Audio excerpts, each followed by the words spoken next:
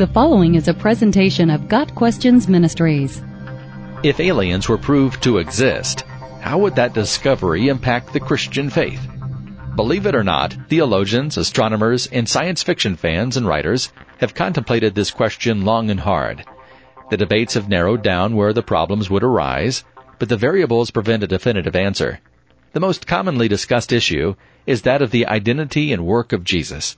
God sent His only begotten Son, God incarnate, to save mankind and redeem creation. Does that redemption include life on other planets? Or would God have manifested Himself on those other planets as well, as in the manner of Aslan in Narnia? Does only begotten mean only physical representation? Or is it more limited, referring only to the human species? Another consideration: would an otherworldly, sentient, advanced life form sin and need redemption in the same way we do? Human life is in the blood. Leviticus 17 verse 11. Where is the life of these hypothetical aliens? And what would have to be sacrificed to save them?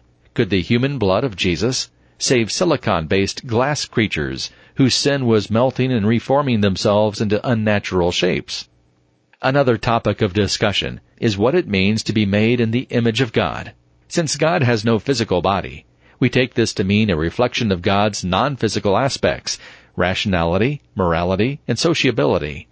Would aliens embody the same characteristics? We have no way of knowing. One issue rarely broached is the impact of young Earth creationism on the discovery of alien life. It is conceivable, if highly unlikely, that the geological pyrotechnics that took place during the global flood could have spewed a bacteria or lichen-tainted stone all the way to Mars, where it found shelter in a misty canyon. But any life form more complicated or farther out would be much harder to harmonize with a literal reading of Genesis chapter 1. Could demons have taken shrubs and trees and rodents and bugs to another planet with an environment similar to Earth? Possibly. But without the Spirit's blessing of life, it's unlikely any of it would have survived. Parallel creations? Maybe. The Bible does not mention parallel creations, but then again there's no reason why God would have to tell us about them. If a more advanced race is found, it would be interesting to see if they had stories about creation, sin, redemption, and an omnipotent, all-seeing deity.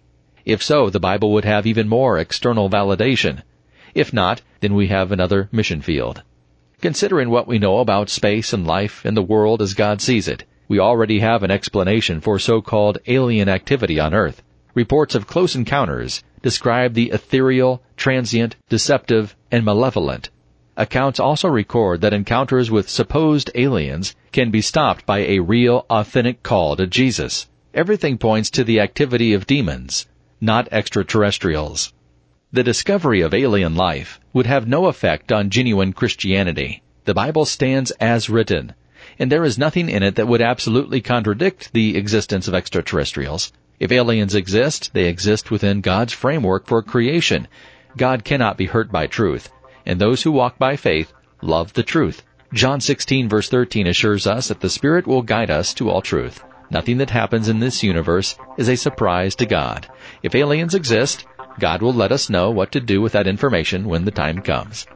Got Questions Ministries seeks to glorify the Lord Jesus Christ by providing biblical answers to today's questions. Online at GotQuestions.org.